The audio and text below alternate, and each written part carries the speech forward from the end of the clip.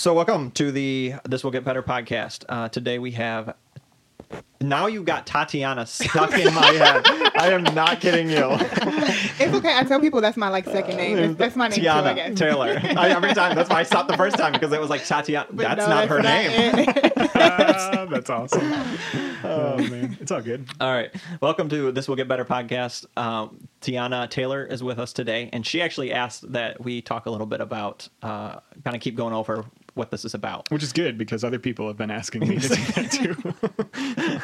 And you said people have been asking about me? Yeah, I've gotten 3 messages that were like, so what does Tim do? Why, can he talk more? So it's your job this time. Okay, that's my job this time. So this podcast is about the journey of people who are starting something, found something, and Chase Jarvis uses the analogy, you can be going from 1 to 10 or 0 to 1. Like you're going from I got an idea and I'm trying to get to the first step. And then, a lot of podcasts cover people that have been on their journey, have sold big books, are in their journey of 1 to 10. And we wanted to capture the stories of 0 to 1 and the beginnings and try to follow the journeys. Which is interesting. That was Casey Neistat this week just hit his 10 millionth subscriber on YouTube. And he actually said hitting 10 million was hard, but it was harder to hit 1 million. Hitting 1 million was hard, but it was harder to hit 100,000. All the way back to the hardest piece is kind of 0 to 1 or 0 to 10,000. Yeah. And it's just interesting. It is a really hard space if you have an idea to go and I'm going to get over all of my mental barriers and do this thing. Yeah. And so, with the name it has several meanings for us of this will get better. These journeys of people pursuing and grinding through their trying to make it better. And it's the same mirror of exactly what we're doing is starting a podcast, hoping that it will get better, that we will become better hosts and communicating, which I think just happened. You just killed that. Oh, thank you. So thank you. That's good. What's been going on with you, man? With me? Yeah. I never know how to answer that question. Well, let's do it this way. So tell me in kind of the microcosm that we ask our guests, what is your thing and what's been going on with it? Okay, yeah, my thing that I'm pursuing right now is mastering photography. Trying to dig in, grind through it.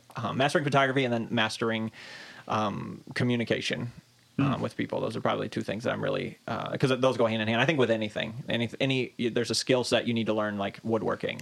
But if you want to succeed in running a business or really succeed in that, you need to know how to communicate with people. Yeah. And so those are 2 aspects that I'm really nice, man. Yeah, trying to sit down and grind it out. You have the conversations that we keep having are all about those. Yeah, especially the communication thing, which is great. It's cool. Yeah, love it. Tiana. Yeah. Welcome. Thank you. Thanks for having me. Coming to Waterville. Yeah, it was a journey. It was. Yeah. We're really excited to hear about just the stuff that you've got going. I've been, doing the stalkery, Instagram, Facebook. That's what it's there for, right? That is what it's there for. Social media is for stalking. Yeah. I think that's why it was invented. But doing that, just kind of watching you from a distance, and then after meeting you, I think we first met June. Yeah, through June. Yeah.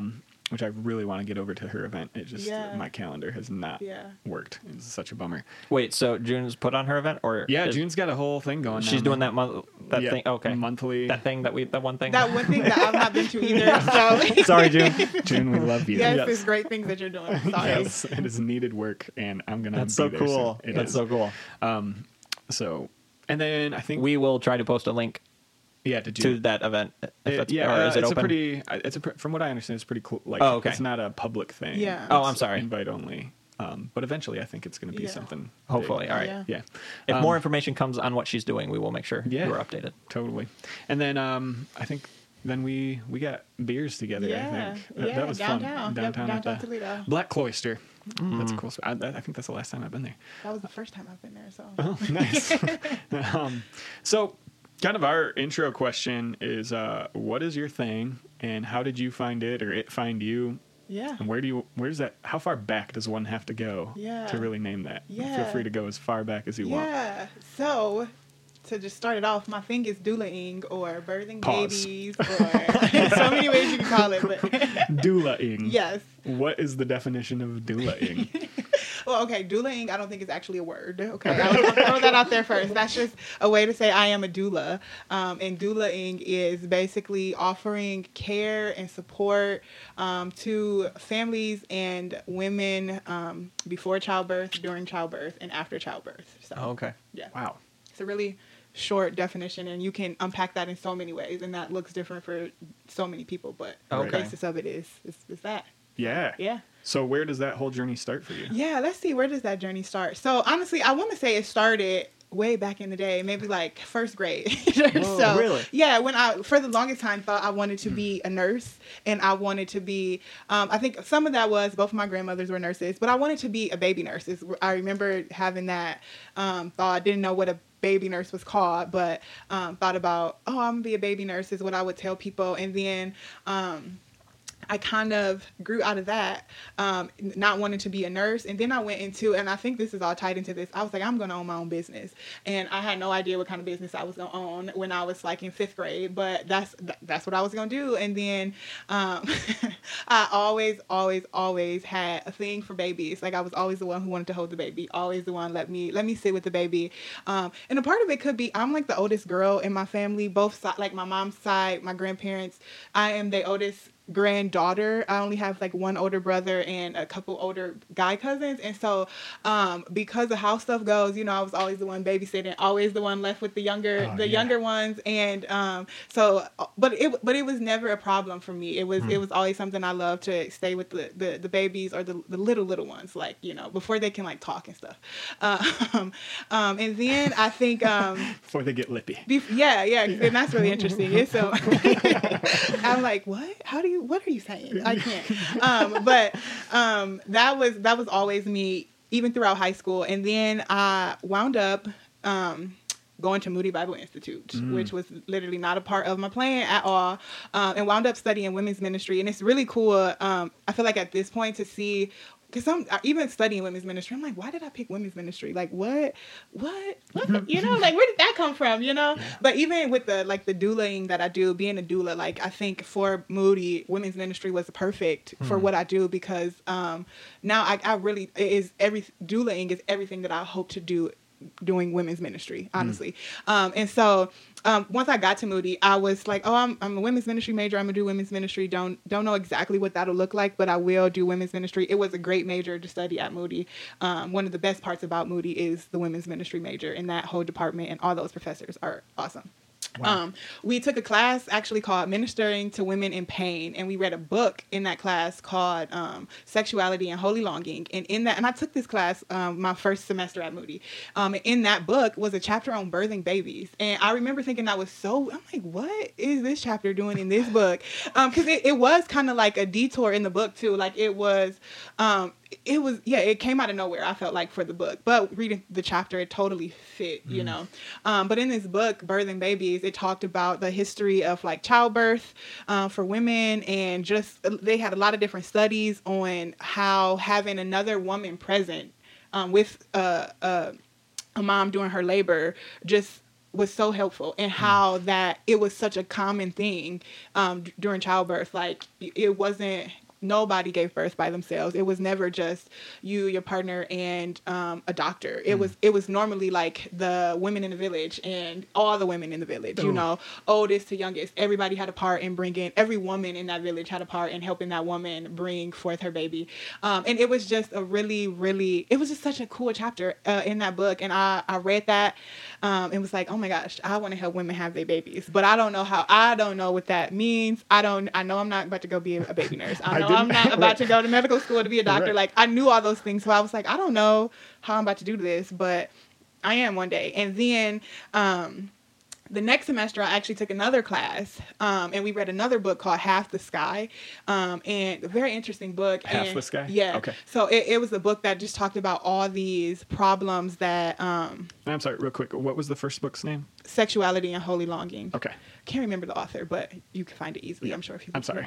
No problem. And then Half the Sky, we read for another women's ministry class, and it's a book about all these problems that women face in other countries. So the whole purpose of this class was to just honestly to kind of get out of our like American problems. Really like, oh, these are women. We did the whole this is problems women have in America, and then we went out like, and this is what women are dealing with in third world countries and other places. And I remember it was a hard book to read. It took me so long. I could read it for like 30 minutes at a time and then got to stop because it was intense stuff, you know?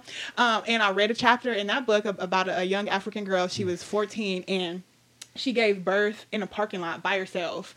And she, first of all, I'm like, she did it. Her baby was fine and she was fine. But the circumstances that made her have to give birth in a parking lot by herself were just crazy. And there was nobody around that could help her. And I remember reading that and going like, oh my gosh, like I hope this can't be, you know, like this cannot be a thing. But this was an actual true story. It was.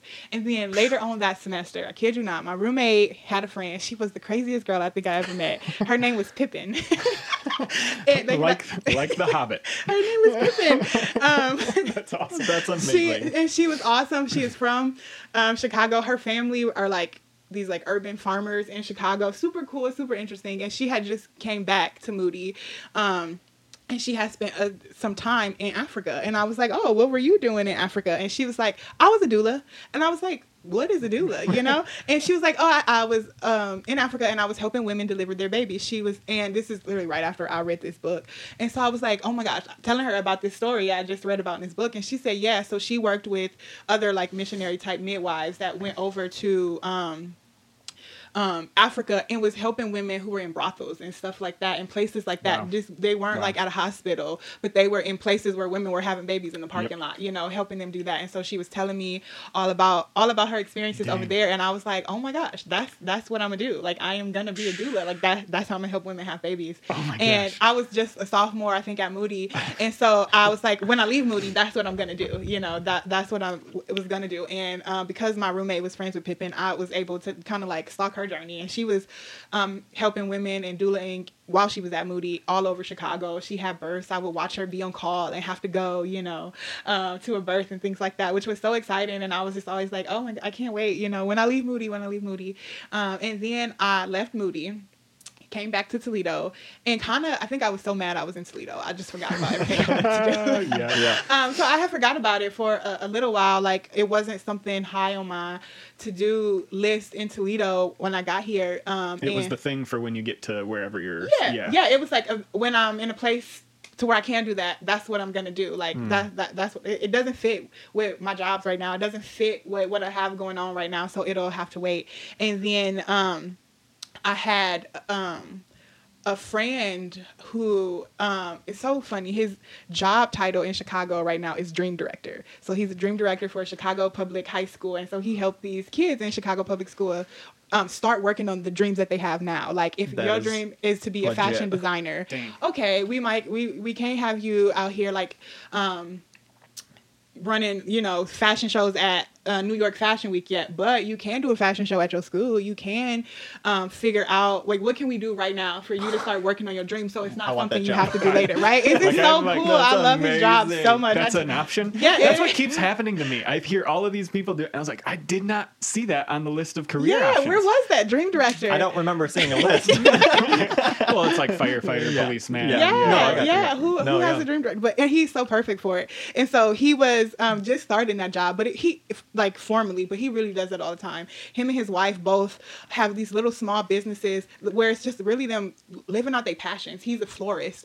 I'm like, you wouldn't expect that from him, but it's something he likes to do. It's like, and so he is pursuing his passions, and she's a baker, and it's just been really cool to watch them to watch their passions and dreams get better, you know, and doing bigger things and cooler things. And so I was telling him, I said, oh, I wish I can be like y'all. Like, I want to do something. I want to start my own business. And he was like, why can't you? And I was like, don't ever say that to a dream director, because he'd be like, seriously, he was like, what? Why can't you? And I was like, because I am in Toledo and I gotta work and I got a full-time job and I can't. And I was like, and I don't even know what I would do. And what I said was, I can't do anything. I was like, I can't do anything. Like, I'm not a baker. I can't make a bouquet of flowers. Like, I don't have anything to offer somebody. And he was like, well, what do you like to do? And what are you good at it? And what are you good at? And I was joking. And I said, well, I'm good at holding babies. And I meant that as a joke at first. But then I was like, no, I really am good at holding babies. Like, I actually tell that to people sometimes, like when they ask, what can you do? I'm like, I can hold a baby. And I know that sounds like what? But I'm like, everybody can't hold a baby. And I was like, I can hold a baby and I can comfort people really well. And he was like, well, there you go. And I was like, that's nothing. They still didn't do anything. Yeah. And then in talking with him, I was just like going through like, actually, what do I like? What can I do? And I was like, you know what? I was supposed to be a doula. That's what I was supposed to do. Seriously, it kind of just led to that. And I was like, you know what? I can have a doula business is what I said. And he said, okay. And he literally sent me a Google Calendar reminder for like Monday at 10:30 to FaceTime to talk with him about what I can do in the next few weeks to start a doula business. And he's awesome. If he ever comes to Toledo, y'all would need to know him. And he did. He called me and FaceTimed me and he gave me these assignments. He's such an assertive friend too. And I'm so thankful for him. And he was like, okay, why? And it was so, I was on the phone and I'm like, these are all the reasons why I can't be a doula right now. These are all the reasons why I can't. It won't work. It won't work with my schedule. It's like going to be impossible with me full time at the library. I don't even know where to start. Honestly, I don't. It's just, and I'm saying this is too much to think about. Like, it's too much to think about right now. We got way too much stuff going on. And he was like, okay, well, here's what I need you to do. In the next 3 weeks, I need you to contact 3 doulas and ask them how they got started. And he was like, and it's 2007. It was still 2017. I think you can figure out how to find some doulas, And I was like, so he was like, don't even give me another excuse, Yep. So I was like, oh, okay. Yeah. And I did. I reached out to some doulas and they kind of was like, well, first you need to start doula training, figure out where you want to get your training at and things like that. And I kind of was like, okay, and I got that, and I still was like, this is just too much. This is too much. It's too much training. I still felt very overwhelmed with it. And John kept going. He was like, well, just keep going at it is what he said. Keep going at it. And then I had a really good friend of mine who was pregnant, and when she first found out she was pregnant, the first thing that I asked her, I said, can I help you have your baby? And she was like, oh. And I was way too excited. I was so excited when she was like telling me she was pregnant, and she was like, what are you gonna do? I said, I'm gonna help you. That's what I'm gonna do. Just say yes and I can help you. And she's like, I don't even know what I'm supposed to do. I'm like, we can figure it out together, So she had a baby in September, and I got to help her have her baby, and it was an amazing experience. One, because me and her been friends since 7th grade, and it was, I mean, if you've ever seen a baby being born, it's just an incredible experience. And I literally left the hospital after being there all night, and I went straight to work because I had to work. I went to work on 0 sleep. Because you're not an official doula. Yeah, right. But I had all this adrenaline, and I was seriously at work Googling doula training. I'm like, I gotta get on this right now because I need to do that again, tomorrow. And so I did and found some programs, and then I still had so many reasons why I wasn't gonna work. I'm like, I can't get off of work this amount of time for work, and how am I gonna pay for it? And I did like a GoFundMe because my friend was like, you just do it, and that helped out a lot. And then I literally found the perfect training program, like as far as like scheduling. It worked like for my job, it worked out, even for like paying for it and things like that was super awesome. And there are like several different types of doulas, I should say. And they had a really cool package for if you wanted to train as a birth doula and a postpartum doula. And I knew I wanted to do both because I like helping people have babies, but I love holding babies too. So I needed both.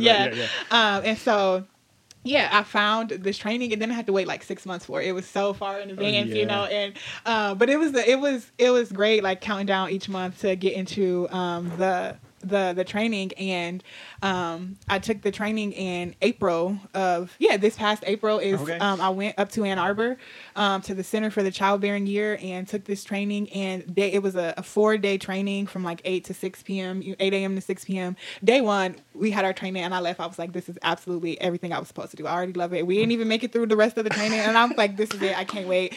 I can hardly sleep at night. I cannot wait to get back, to learn more, to just be. You want to freaking be there. a doula. Yes. I was like, yes. I was sitting there like, I am supposed to do this. I am a doula. Like, I know I got to go through this training and stuff, but literally I'm a doula, like just the definition of it, and explaining that first day was just explaining kind of like, what's the purpose of a doula, what they are. And a doula, it's derived from like a Greek word that means servant of woman or slave of a woman is what it stems from. And just how, and again, and that first day of training, I was like, this is actually, I do love women's ministry, and this is why, because this is when I think I had such a hard time trying to figure out at Moody how I wanted to do women's ministry when they would ask you, do you want to work for a church? Do you want to do a nonprofit? What do you want to do? Do you want to work with women overseas? And some girls there had a specific idea, and I'm like, I don't know. I like it all, but sitting in that doula training, I'm like, this is it. This is what I want to do. When women are giving birth, they are literally in this like super incredible space, but this super vulnerable space, and I just get to care for you at one of your most vulnerable moments ever in life. Like that just that's takes me right ministry. back. There it is. Yeah. So I did that training in April for my birth doula training, and was done and left like on 1,000. Like, I'm a doula. Like, I swear I woke up and said that for like 7 days straight after I was done with the training. Like, I'm a doula now. I'm a doula. Congratulations. That is amazing. Thank you. And it's so funny. And people at the library, they ask me sometimes, so I hear you want to be a doula. And I'm like, I am a doula. Back off, bro. I am a doula. Or they know, like, I'm in a job transition. I'm leaving the library. And they're like, oh, I hear you're leaving. Is it so you can be a doula, so you can become a doula? And I'm like, no, I am a doula. So thank you, but doula is a thing. Yes. I'm hopefully transitioning to where it's a thing all the time. Yes. My gosh. So that's my thing, and that's kind of how the thing chose me, or I chose it. I don't really know how. Yeah. I don't really know how it works yet, but yeah. Wow. So September was your first experience of kid coming into the world. Yes. Well, yes, technically, I guess, being there. My best friend had a baby right after we graduated from high school, and I was away when she actually had a baby, was in labor, and so she Skyped me. FaceTime wasn't a thing yet. Yeah. So I Skyped her during her labor. That's right. Yeah. So, oh, man. Yeah. And we just had a birth last week, so that was fun, too. So, okay. Yeah. So that was number 2, or you've done more? That was number 2. Yes. Wow. Yes. So cool. Yeah. It is. When, Now, I seriously have like affection for the women, like the nurses. We had midwives in ours, and like these women are amazing. Yeah, they are. Some of my favorite people on the planet. Yeah. I don't know. I think Kylie had met with them or saw one of them recently, and they meet so many people. Yeah. And, they they don't remember, but it's like, no, I love you. Yeah. Like, dude, they're being with us there in those moments. Yeah. Yeah, I think just worth. There's a couple of follow-up questions I have to that, but like before that, so one of the questions we'll ask you later is, what are you convinced of? But you've reminded me of one of the fundamental things that I've been convinced of, which are women are just more badass. Yeah, they are. Than any guy I've met. Oh yeah, like so my wife Kate, which I don't know, they might be here. They were going to try to sneak in quiet because the girls' bedtime is right now, but they might pop.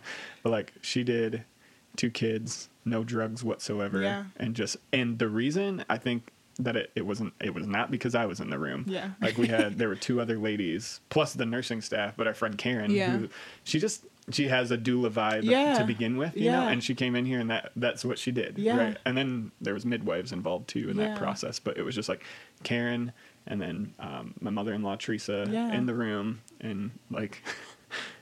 I took a nap. Yeah. Right? Like, good job. Good job, babe. Yeah. I have no idea what's happening.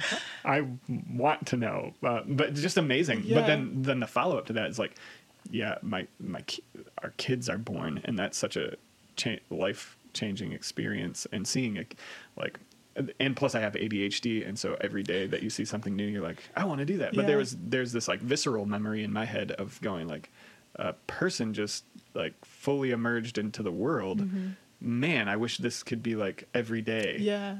Like me experiencing that. It's just so cool that you're pursuing that. It is so cool. What is it like to see a kid born? It is literally breathtaking. It is, and I like pause, like the last two that I can vividly remember, like just pausing in that moment, like, oh my gosh, this is a whole person, you know, right here, right now. And we've been here all night for this person. Everybody here in this room is here for this one person. And it is, so that is always like my first thought when I first see that baby head come out, and I'm like, oh my gosh, there he is, there she is. And everybody here is for you. And then it's just incredible. Both births, you know, one was my dear friend. This other family, we weren't friends, you know, like before. I knew who they were, but I mean, the dad is crying, the mom is crying, I'm crying, like I'm a part of this family too, and we just had a baby, you know, because it is so. I'm like, oh my gosh, this is a person, and it is also really, really cool to see the parents, you know, reaction. And so I always feel like I noticed that too, like mom or dad first, and you can just see, especially that mom, like who, like maybe 10 minutes before, it's like, I can't do this. Oh my gosh, I'm never doing this again. Don't talk to me. Don't look at me. I hate everybody. And then they see the baby, and it's like everything about them change, and you can literally see like, this is their baby, and they're like, this is what I did this for. And both, at least these last two, the dads were literally in awe, and that is the coolest thing. Like, no, they have no aware, like nothing, they are not aware of anything else right now but the fact that this baby is right here, you know. And it is really cool to just observe all those things. Dang, that is amazing. Yeah. Wow. What man. So one of the things I'm not 100% sure how you follow up this. I know you did the mic drop signal. Oh man, like, yeah. I don't know. I think we got it all, guys. Everyone be in awe of life. It is so cool. It makes me, like, I think about the midwives, like, man, they could do this. They literally do this every day. They come to work, and 9 times out of 10 they will see a new person coming into this world. Now sometimes you can come in, you can welcome a family in, but you don't stay long enough to where they deliver. But still, like, every day they get to see you, or you get to meet. I had a friend she asked me this, and I didn't think about it this way. She was like, isn't it so cool that you are like one of the first people that someone will meet? And I was like, that is kind of weird, but kind of cool to think about, you know?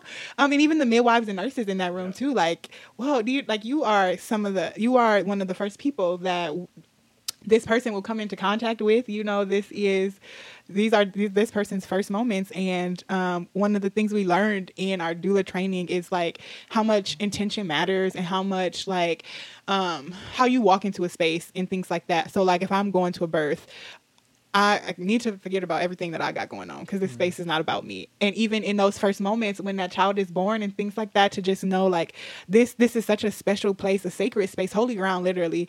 And what are you bringing to this space? What are you bringing to this life's first moments? And it's kind of terrifying, honestly, to think about sometimes. But it's also really cool to know like you could bring peace to this, you know, space. You can help bring comfort to this space and things like that. And I just love it so much. Oh my goodness. Yeah. That is amazing. Well, I don't know much about postpartum doula. Yeah. What is that? Yeah, so and I'm actually taking that training in October. But the postpartum doula is really, again, just another comfort measure for the mom or family, especially for like first time moms. It's who they can come in, and they kind of are like I guess in my mind, I'm like, it's the same role as a birth doula, but a little different. But it's so many different things depending on what that mom or family needs during the postpartum period. If it is like a first child for a family, typically the postpartum doula is just there to reassure that mom that it's okay that you have no idea what to do with a child, you know? That's huge. Like it is okay, huge. You know?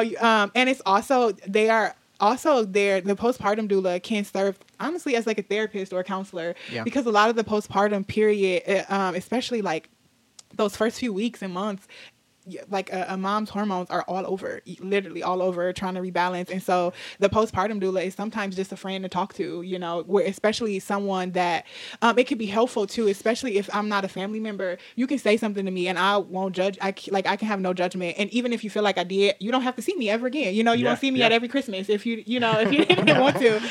So postpartum doula help in that way, just being like that objective person to talk to, or another safe space. But we also will learn things about just like what seriously, like, do you need to call the doctor for this? Or you really don't have to. This is normal stuff. Or they teach you some things when you leave the hospital, but and every hospital is different, but like, this is how you can swaddle a baby. And if you wanted to, I can teach you how to, you know, put your baby on a sleep schedule. You know, this is how you start doing that, those kinds of things. Or if you don't want any of that kind of help, the postpartum doula can come in and say, hey, I can wash and fold the baby's clothes for you and put them in the drawer. So that's one less thing. So you can sit there and hold your baby, enjoy the you know, baby, and just enjoy the baby. Or I can help, you know, prep bottles if you need bottles prepped, or wash the baby bottles and things like that.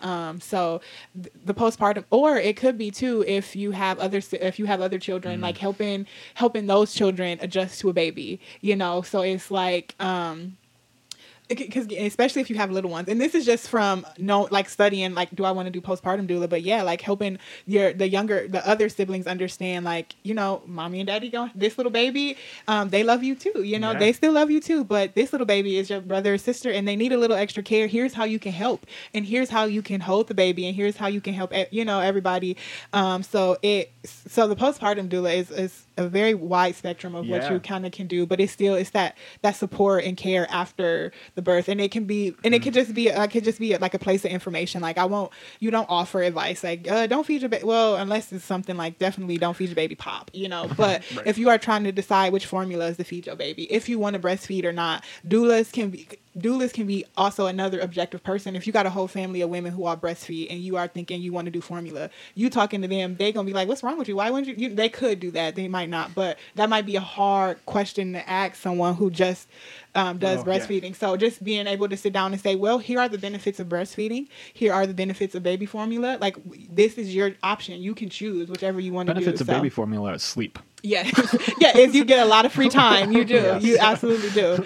And so it's kind of helping them see those options. We did not do that. The other benefit of baby formula is I get to feed. Late night feedings. Yeah. Like Claire, the first one was breastfed for the most part, and yes, you can pump and try. You know, but it's limited. Yeah. But Reed very quickly went on to formula, and I wouldn't trade those. That time for. Anything. Like being able to be up late with him and feed him. Yeah. Oh man. Bouncing on the yoga ball. Yep. That's what we just for late night. That's so cool. It's almost like that version of doula, like they walk into a space and they're just asking the question, how can I make this good? Yep. Yeah. That is so cool. Yeah, it is. We need a lot more doulas in the world. We do. I mean, there are like death doulas is what they're called. So like, or end of life doulas, some people call them different things, but it's the same thing. But like, they work in like hospice places, you know, like that, and they seriously just come in. How can I help this situation be better? Because it's a tough situation, you know. Like, I'm not saying how can I take the pain away from it, but how can I help you cope with it better, basically. So yeah. Wow. Death doula. The other thing with the postpartum doula, because in our society, especially with parenting, we've become very isolated. Like you were talking about the groups, and the community would birth the baby, and then the community helps raise the baby. And as a society today, we are very isolated, especially in parenting. Parenting, for whatever reason, is don't tell other people how I parent, and don't ask for help, and don't tell me what to do. And I think we're suffering. A lot of women are suffering from isolation and not having that. Like, is this okay? Is this not okay? Like, what am I feeling? And having somebody there to help rebuild a little bit of that community, to help each other walk through that. That's incredible. I just read this piece. I wish I'm going to need to look it up, but it was about the idea of, again, hitting on that isolationist kind of society that we're leaning into. It was the idea from like the evolutionary perspective of the hunter-gatherer society, where there was always groups, like women survived in groups of women, and that's when they were most healthy. And same's probably true of men, but the piece was on women, and then looking at kind of our cultural dynamics today of the pendulum swings so far into the individual. There is truth, like I said earlier, like women are the most badass, right? Like, but then we can we're going so far into just me is enough. Like, I should be able to figure all of this out myself. It's so cool that you're trying to figure out how to help people. I think it was just the first book title, Sexuality and Holy Longing, or maybe it was your women's ministry. In that book, that's what it was. In the book, there was the chapter titled like Ministering to Women in Pain, right? That was the class. That was the class. Yes. What are your like beliefs, thoughts, ideas on ministering to women in pain? Yeah, and that class was taught by this incredible lady. She was a therapist, and she just had she gave a lot of insights. But my thoughts on ministering to women in pain is a lot of times it's literally just being present with them, like present in whatever space they are in. Like in that class, we talked, and we didn't even talk about birthing babies in the class. It was just something, it was in that chapter, but we talked a lot about, ministering to women who were going through a divorce, or who suffer from a miscarriage or sexual assault, or just some type of betrayal, or lost a child, or lost a husband, or lost a friend, just being just in pain. And in an extreme way, it kind of was. We had a lot of extreme examples, but we learned a lot of little strategies. But it literally just came down to being present in that moment, and seriously being present. And by being present, you can be aware of what needs to be said, what does not need to be said. Sometimes it is just having somebody there, so you're not alone. So that. The presence piece, yeah. Which again, that's the doula vibe. Yeah. Going in. Yeah. How do I make this good for you? Yeah. Dang. That is really cool. So what is building this thing? Like, what are the tensions you find yourself in? Yeah. Going like, because you're not dueling, I don't think 7 nights a week right now. Or no. Yeah. What's it looking like? No. So, the biggest tension is just time. Honestly, I feel, I guess if I had more time, I would have more clients. But I can't have more clients because I don't have time right now, because it is such an on-call lifestyle. It is not, I can't plan on Thursdays I'm going to have a baby from 5 to 9. It just doesn't work that way. And so for me, it is the tension of how do I use my time, because I am not a full-time doula. I still have to go to work. For now, I still have to go to work some other way, but I still need to allow time to pursue clients, to meet with clients, and then I need to have the flexibility in my schedule to go when I need to go, for me right now, that's just the biggest. I think about that often, like how, and it's still like, I'm always like, actually, how is this going to work? Like this last birth worked out perfectly, but what about the next one? How is this actually going to work? And then with the time piece, it is, and it just come back to, I got to go to work. Cause right now it's not a self-funding thing, or like a fully funded me thing to live. So that would be it, honestly. Time. Yeah. Just making more time for it. So is that, you said you were leaving the library? Yeah. And it is, so I'm going to go work for Young Life and do Young Lives. And I work with teen moms because I'm all about that childbirth and pregnancy. What's the name of that? Young Lives. Oh, Young Lives. Yes. Okay. Young Lives. And it is, I absolutely love Young Lives because I still get to be a doula doing Young Lives. It's that care for women before, during, and after childbirth. I think it is, at least with the teen moms, it's just a really special place for me because, my best friend was a teen mom. My mom was a teen mom. Her mom was a teen mom. My dad's mom was a teen mom. My family literally thinks I'm crazy that I am 25 with no children. They're like, what? Because in our family, it's like we have babies in our teens, I guess. And so teen moms have a real special place for me. And if I could doula for all the teen moms in Toledo, that would be the jam. Yeah. So that will give me more flexible time. So I'm really looking forward to that switch, just to be able to have more time and to be able to set my own schedules and readjust my own schedule easily. So right. Yeah. Oh my goodness. Teen moms. That's a scary. Yeah. It happens a lot. Yeah. A ton. Yeah. Man, that's incredible. I'm really pumped for your journey. It's really cool to hear about. Man, I keep hearing family members are home. Hi, family. Man. Okay, so the plan is to go Young Lives. That'll free up time to some degree. Mm-hmm. Yeah. And then you'll be able to. What is building this business like? What's the ideal? What's this thing look like when it's fully birthed? Yeah. Good one. So it would look like where I could even. I do love Young Lives, but where I don't have to. My only income would be from doulaing, but in order for that to happen, I need to be in a space where I can have consistent clients, or I can have 3 births a month, and charge this amount of money. And for each birth, so I could, live. That's the goal. But to get there, first step is kind of freeing up my schedule a little bit to pursue more. Like I said, I'm also going to take my postpartum doula training, which will also allow, I could have just been a birth doula. You can just be a postpartum doula, but I got more to offer people as both, Yeah. So I could maybe, just because I am your birth doula, or if I wasn't your birth doula, I can still be a postpartum doula. And the timing of postpartum doulas is a little different because I can't schedule that time. Right. Because we're not waiting on the baby to come. The baby is already here. So that's kind of like my next step too, is getting that postpartum training. And then you can do your training and you leave your training and you are a doula. But you can do some other certifications within the organization that I chose to work with, which is DONA, Doulas in North America. And Donut.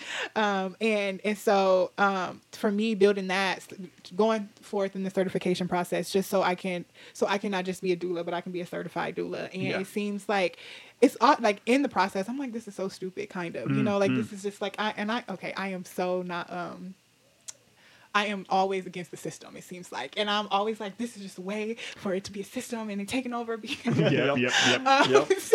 it can be the They're trying to fit me ever into since that I was in mold. kindergarten, I'm like, oh, he's trying to make us. And so, but I get the certification process, but it's something that you gotta document so many births, and you have to fill out a lot of paperwork, and you gotta pay money for it. But once you finish it all, you are a certified doula, and it is a way you can like charge and feel confident about what you are charging, because you can say, I've done the training, I put in this work, I even put in this extra work. So and it's a value thing, kind of like and so.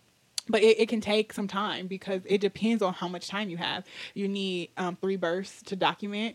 And cool, if you have all the time, you can go find 3 women and you can knock 3 births out in a month if you have the time to do that. If not, it might take you 3 months or 6 months, depending on your time. And they give you about 3 years after you take the training to fulfill the certification requirements if you wanted to. So so that's really cool. So I am trying to certify as a birth doula, and my postpartum training will be in October, and I will want to certify as a postpartum doula also. And so I will just be, I think my first building blocks will just be certifying and doing what I need to do to document those 3 births and those 3 families that I will work with for some hours, after their baby is born.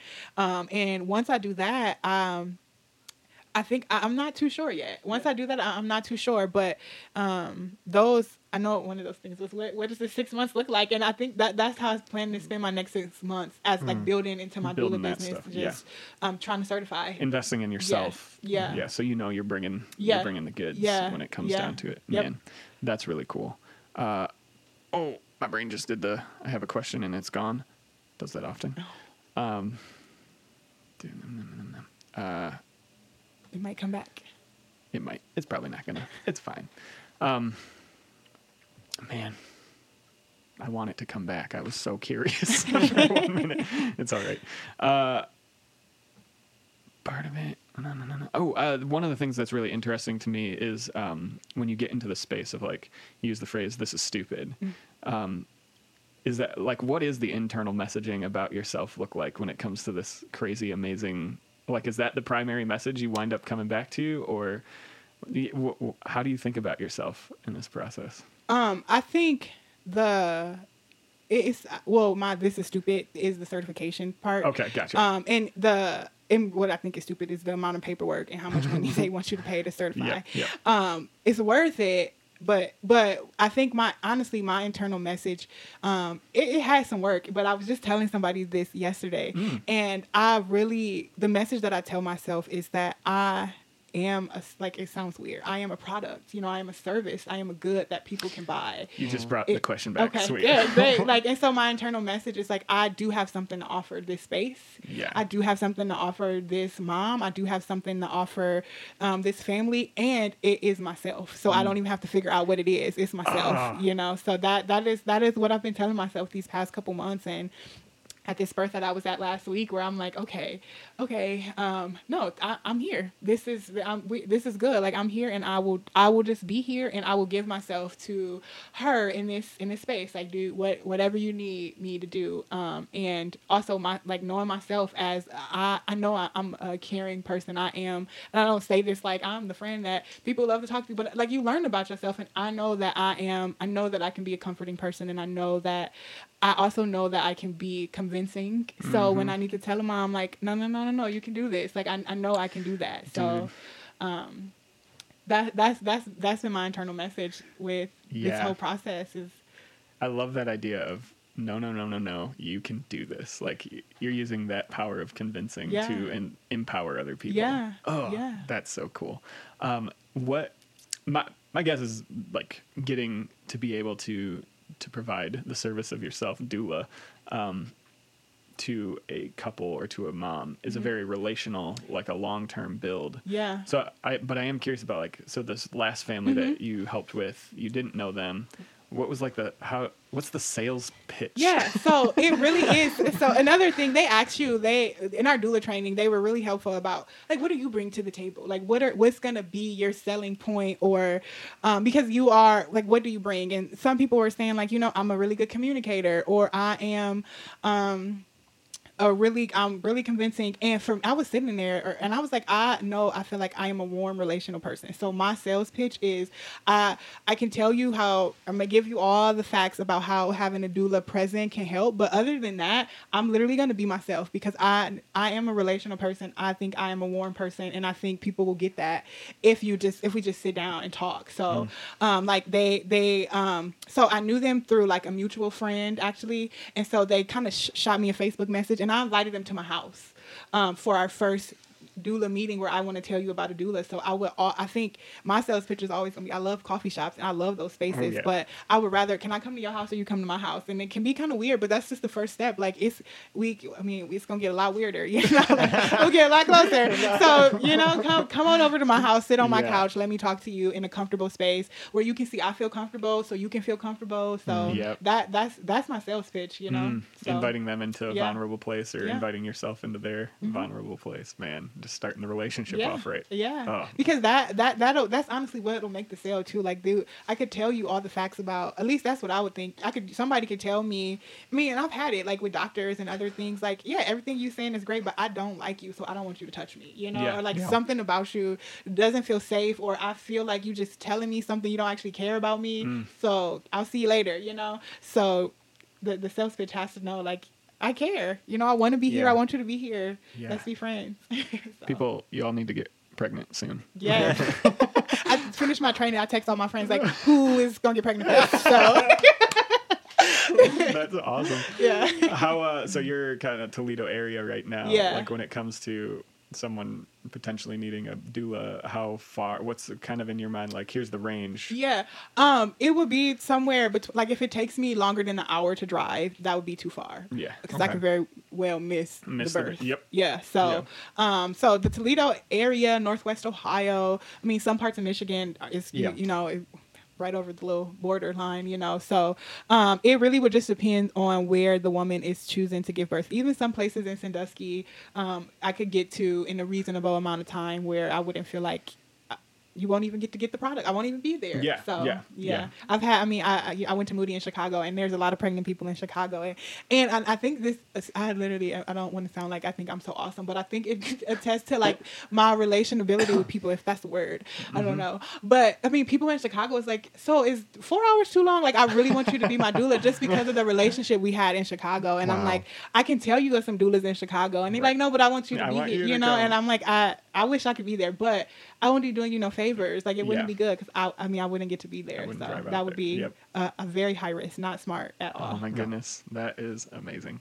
Well, and hopefully the Young Lives will put you into some situations. Yeah, it already has. It already has. Another thing doulas can do, they can advocate. We got some great hospitals and midwives and nurses in Toledo, and my experiences with them have been great. But there are some spaces in hospitals where doctors don't care. Midwives don't care as much as you would hope them to do, help them to be.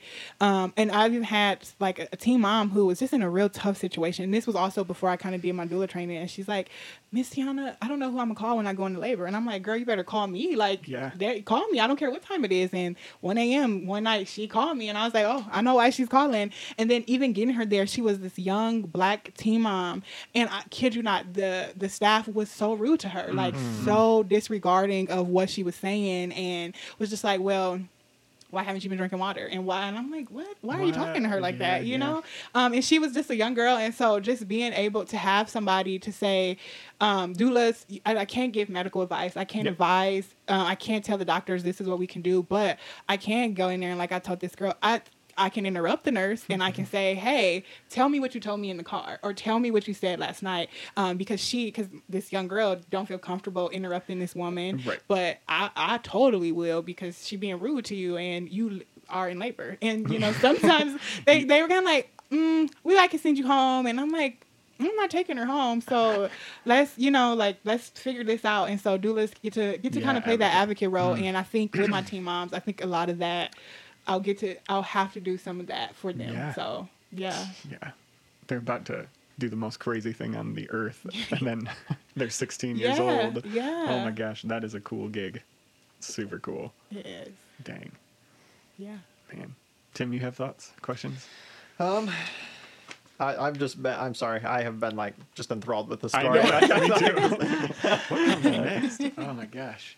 It is incredible. So what are you, kind of switching gears, what are you in your time so far on the planet? Yeah. What have you come to be just convinced of?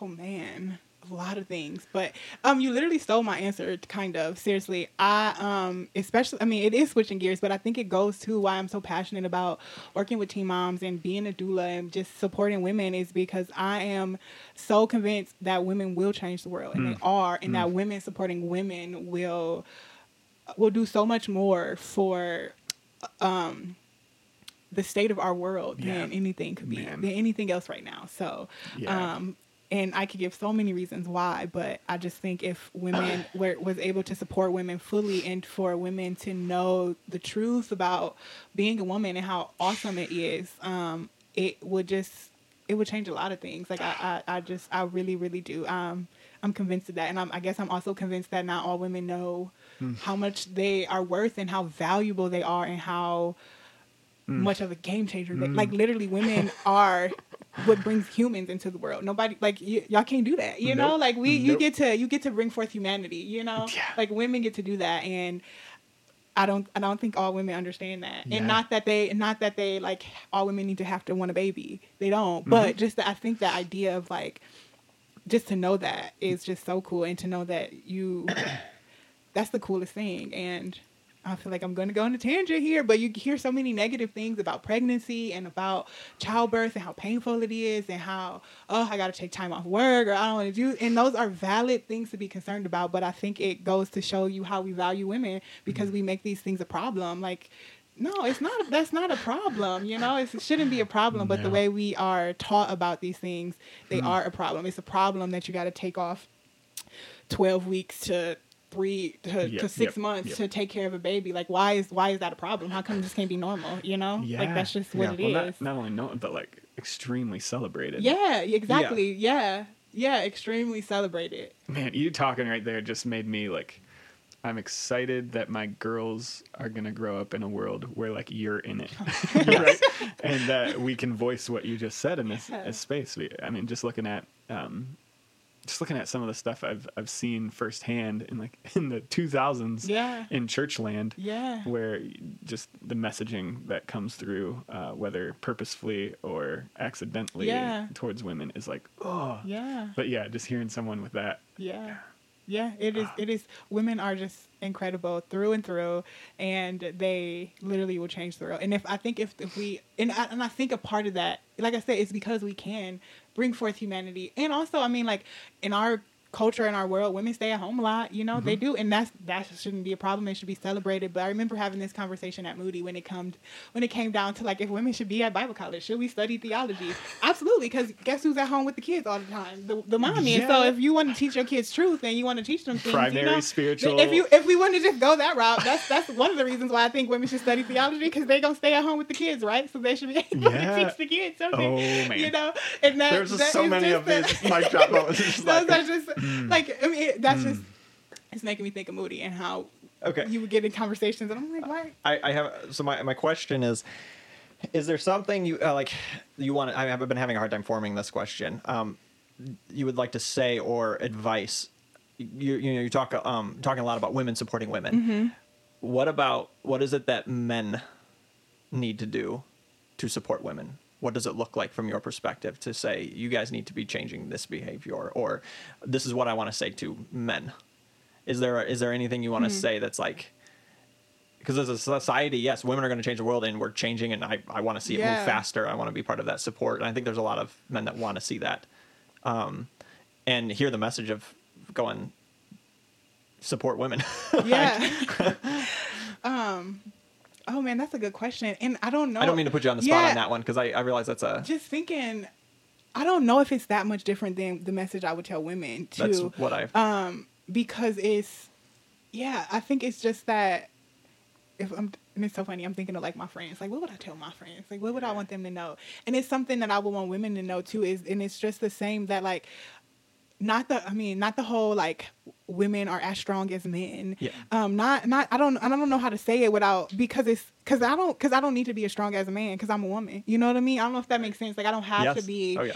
I don't have to be able to do what you can do as a man, because I'm a woman, and that is just, whatever I do as a woman is just as powerful as what you bring to the table as a man, whatever that is, you know? So, that's what I would say.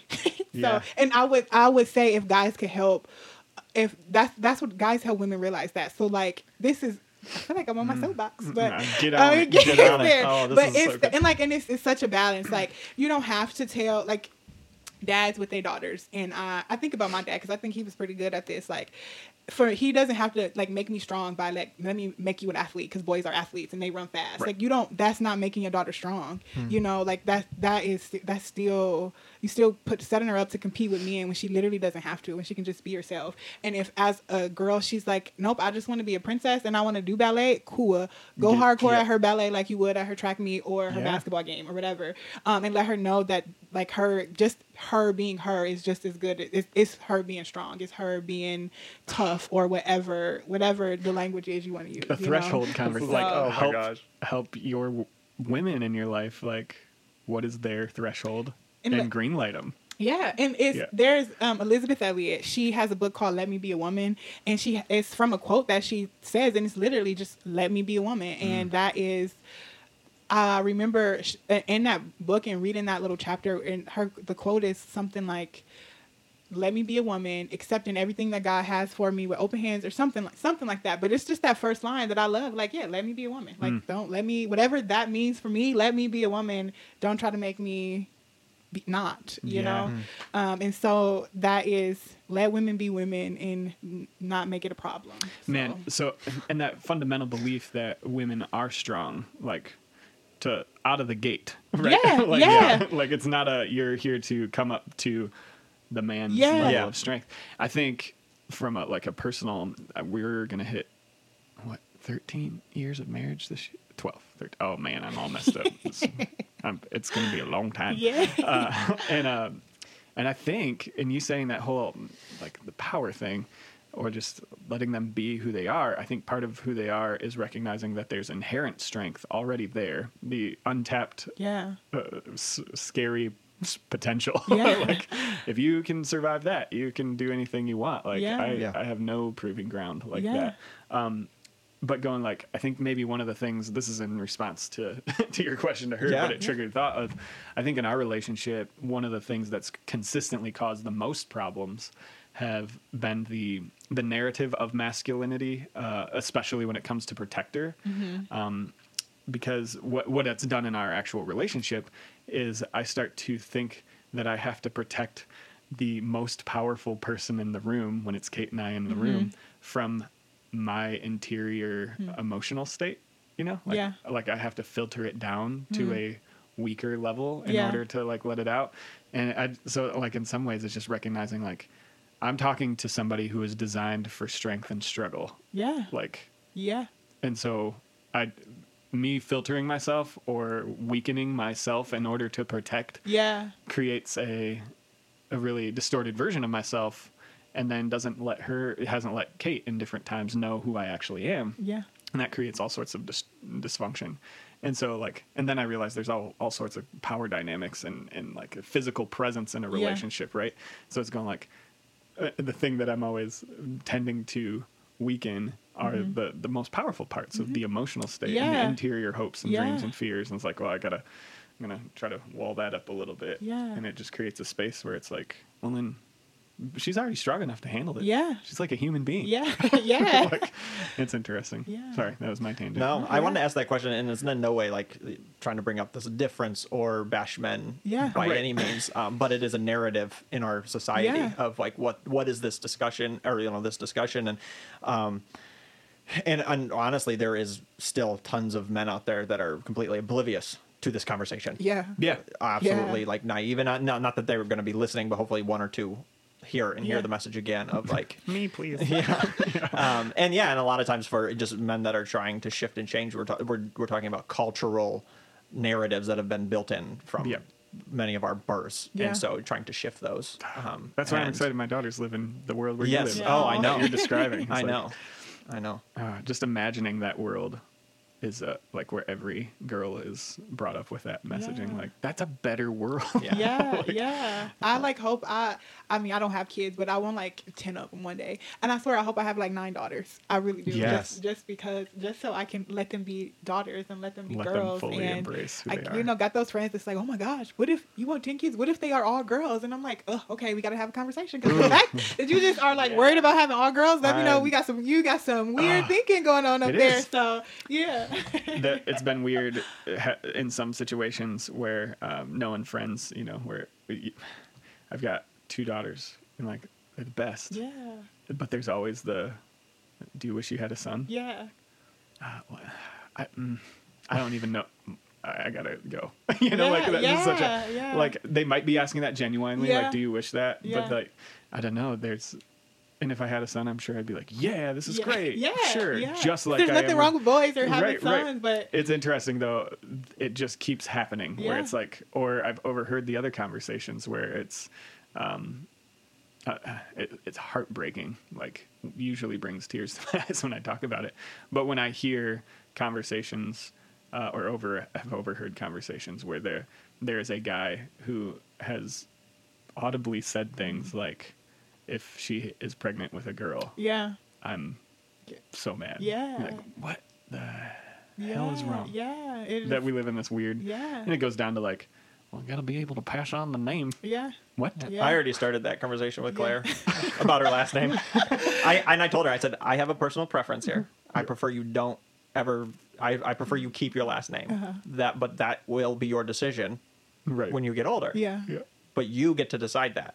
Yeah, like, don't do it because it's what. Yeah, because that's been a thing. It's about we've had these. I've asked a lot of people like, why did you change your last name? Like, not that you can't, not that you like, but it's an interesting thing, and I don't think it necessarily comes from great places. The whole like the last name change. Like, so you mean like property exchange. Yeah.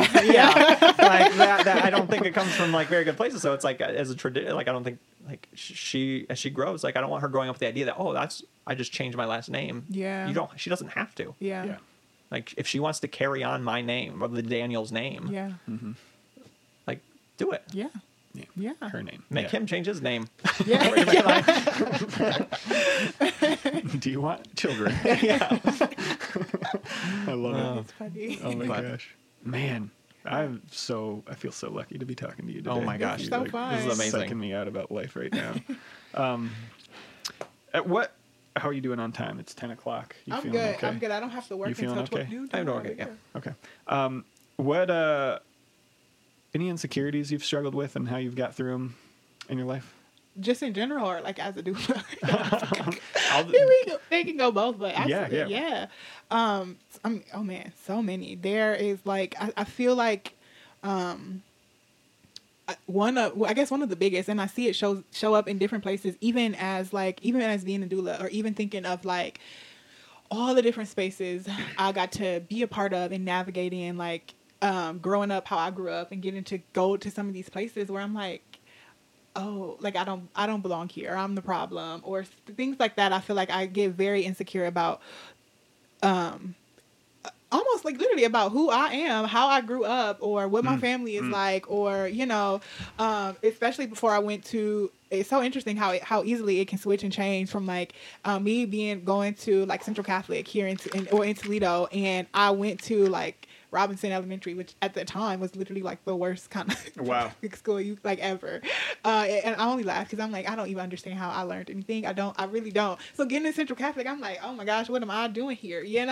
And people even there were like, oh, you're going to struggle here, or this is a very different place. And I'm like, I know. Like, you don't got to remind me. I know, but you just reminded me. So now I'm like, oh, I don't know if I can do this. To even like, transition into Moody, a very white space, a very Christian space. And yes, I was a Christian, but I did not grow up watching VeggieTales. I did not grow up going to church. Not a Christian. I didn't grow up a Christian. No, seriously. And so I'm like, ooh, everybody here, dad is a pastor or a missionary. Yeah. And I'm like, my dad is not, my parents is not, so having those insecurities of like, I don't know if I can fit here. I don't know if I have something to offer based in these spaces. Like, what can I offer these spaces, because I don't belong here. And even watching it come out of Moody and coming back to Toledo, even working at the library, I'm like, man, I went to a Bible college. Did I go to real school? Like, do it count? I didn't take a whole bunch of math classes and a whole bunch of social studies and philosophy classes.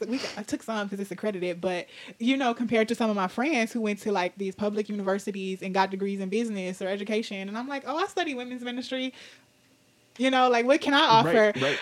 Man. So I feel like I always that kind of thread of insecurity shows up in so many places, even like coming in as a doula. Like, there are doulas who've been douling for like 30 years. They like 300 births, and I'm like, here I am with 2, and here I am just kind of starting out, and here I am like, what actually do I have to offer somebody? And even that, there is that, like, I could, if I really wanted to help have a baby, I could go to school and be a midwife, right? Right. And that would really give me some validity or whatever, so Right. I feel like those types of insecurities is some that like I feel like it's one big one, but it shows up in different places. And so I am and I feel like I didn't know how to overcome those. I struggled at Central Catholic. I struggled a lot at Moody, especially my first couple semesters, because I didn't know how to overcome those insecurities. Even in, like, I feel like I struggled at Central Catholic because I did come from Robinson. We didn't learn a lot of stuff. We didn't. So me being so insecure, like, I'm not asking you for help because I already feel insecure. Like, I'm not going to ask you. And I'm getting to Moody the same way. Like, my teacher used to like mark these papers up with red pencil and red markers. And like nobody in my family went to college. Nobody knew, like, I didn't know what college was going to be like for real. Nobody could prepare me. I didn't know what to do, but I wasn't going, like, I was, like I said, already insecure. So I'm not going to come ask for help. So it took me a while to realize, like, first I can ask for help and that's okay. But also to realize that, like, I don't belong here, or I am the different one, and that's exactly why I can be here. And that is again, that's me offering myself in these spaces where that is what I have to remind myself to just overcome that narrative that I don't belong here. You don't know what you're doing, and I'm like, actually, I'm here, and I maybe I don't know what I'm doing, but I'm here. So right, yeah, man, that's amazing. Just owning it. I want to just check. This has been so good. It's been fun. Letting me talk about things I love talking about. This is great. Yeah. Did we do the 6-month thing pretty much? Kind of, yeah. Yep. Certification Okay. in the next 6 months. Yeah. Would be... What is there a question you want to ask? That's what anybody it was. who? I was like, there's definitely one. Is there any question you'd like to ask our audience? It could be kind of question of the day vibe, or like a very specific for you researching something, or a couple of questions that you'd want people to think about or get an actual answer on. Yeah, I mean, it's so. I mean, I feel like I got a couple of questions, Fire but I 'em always off. want to ask Yeah. people like, and some of them are very specific to just being a doula. Like, have you ever heard of a doula? You know, Right. And why, if doulas can be so great, why wouldn't you hire a doula? You know, what would stop you? Is it just like, oh, it's just financial, or is it too weird, or you think it's too weird? Because I wouldn't be weird at all. I was seriously, I was having this is a side note, but I had like a postpartum visit with the family that we that delivered last week, and the dad was asking me like, was it weird being so close, you know, when she was like pushing? And I was like, I mean, I wasn't weird was you weird about it? Like, this was normal stuff for me, you know, like I'm not weird about it at all. And I think, so I just wonder, is that reasons why people don't have a doula or wouldn't want a doula? Is that a weird thing? This is just a fun question, and you guys made me think about my friend John and how his little push of dreams, like, literally got me to be able to sit here and talk about what my thing is, and it's so and it's so interesting. Like, he did that for me, and I've been able to. I'm like, I see what you did there, and I see how some other people could need that help. Like, why aren't you doing what you love to do? Like, what is stopping you? Because a lot of times it is something, because it's just an excuse. It's just something. So all those little questions. So good. Yeah. Okay. Thank you so much. Yeah. Anything else you want to talk about? Dive into? I don't think so. No, if you're pregnant, call me. Yeah, that's right. That's I don't know. That's the real question. Who's pregnant and who wants a doula? Who's pregnant and who needs a doula? Yeah. Oh, I really would like to know if you could put anything on a billboard in the busiest place, what would you want it to say? Oh man. And it can be even to a specific group of people, like the people you were really caring about. Like, what do you want? What would you want to say to them? Literally, it would just be, you can do this. Whatever it is, you can do it. You can do this. dang. That's it. Yeah. We're done. See y'all later. Yeah. Yeah. That is amazing. Where do people follow your story and journey? Yeah. You can follow me on Facebook, Tiana Taylor. Like they just said, my name is pretty simple to find. You just accept all friend requests, or should they message you and say, heard you on the podcast? No, I really do, because it's just social media. I know. So, Okay, I really cool. do. Got Awesome. friends that I don't even know, but we just are Facebook friends. Or Instagram at Doula Tiana. You can find me there. That's kind of like my doula page, but and I try to keep that just all about birth and babies and pregnant ladies and dads. Or you can follow me on my personal page too, which is Tiana _3 T's. And there is, I just kind of capture whatever is happening that day. Nice. And it is all kinds of stuff. So if you want some entertainment, follow me. Follow. That's awesome. Thank you so Yeah. much. And Tim and I next Tuesday morning will take a whack at some of your questions and see if we can answer it. Let's see if we have 2 Tuesdays from now. So Yeah. we're so grateful. I am so grateful. Yeah. Thank you. I love Yeah. these kinds Oh, of yeah. conversations. They Oh my are gosh. so fun and so good. So It's good. Thanks so much. Thank you. And have a good week, everybody.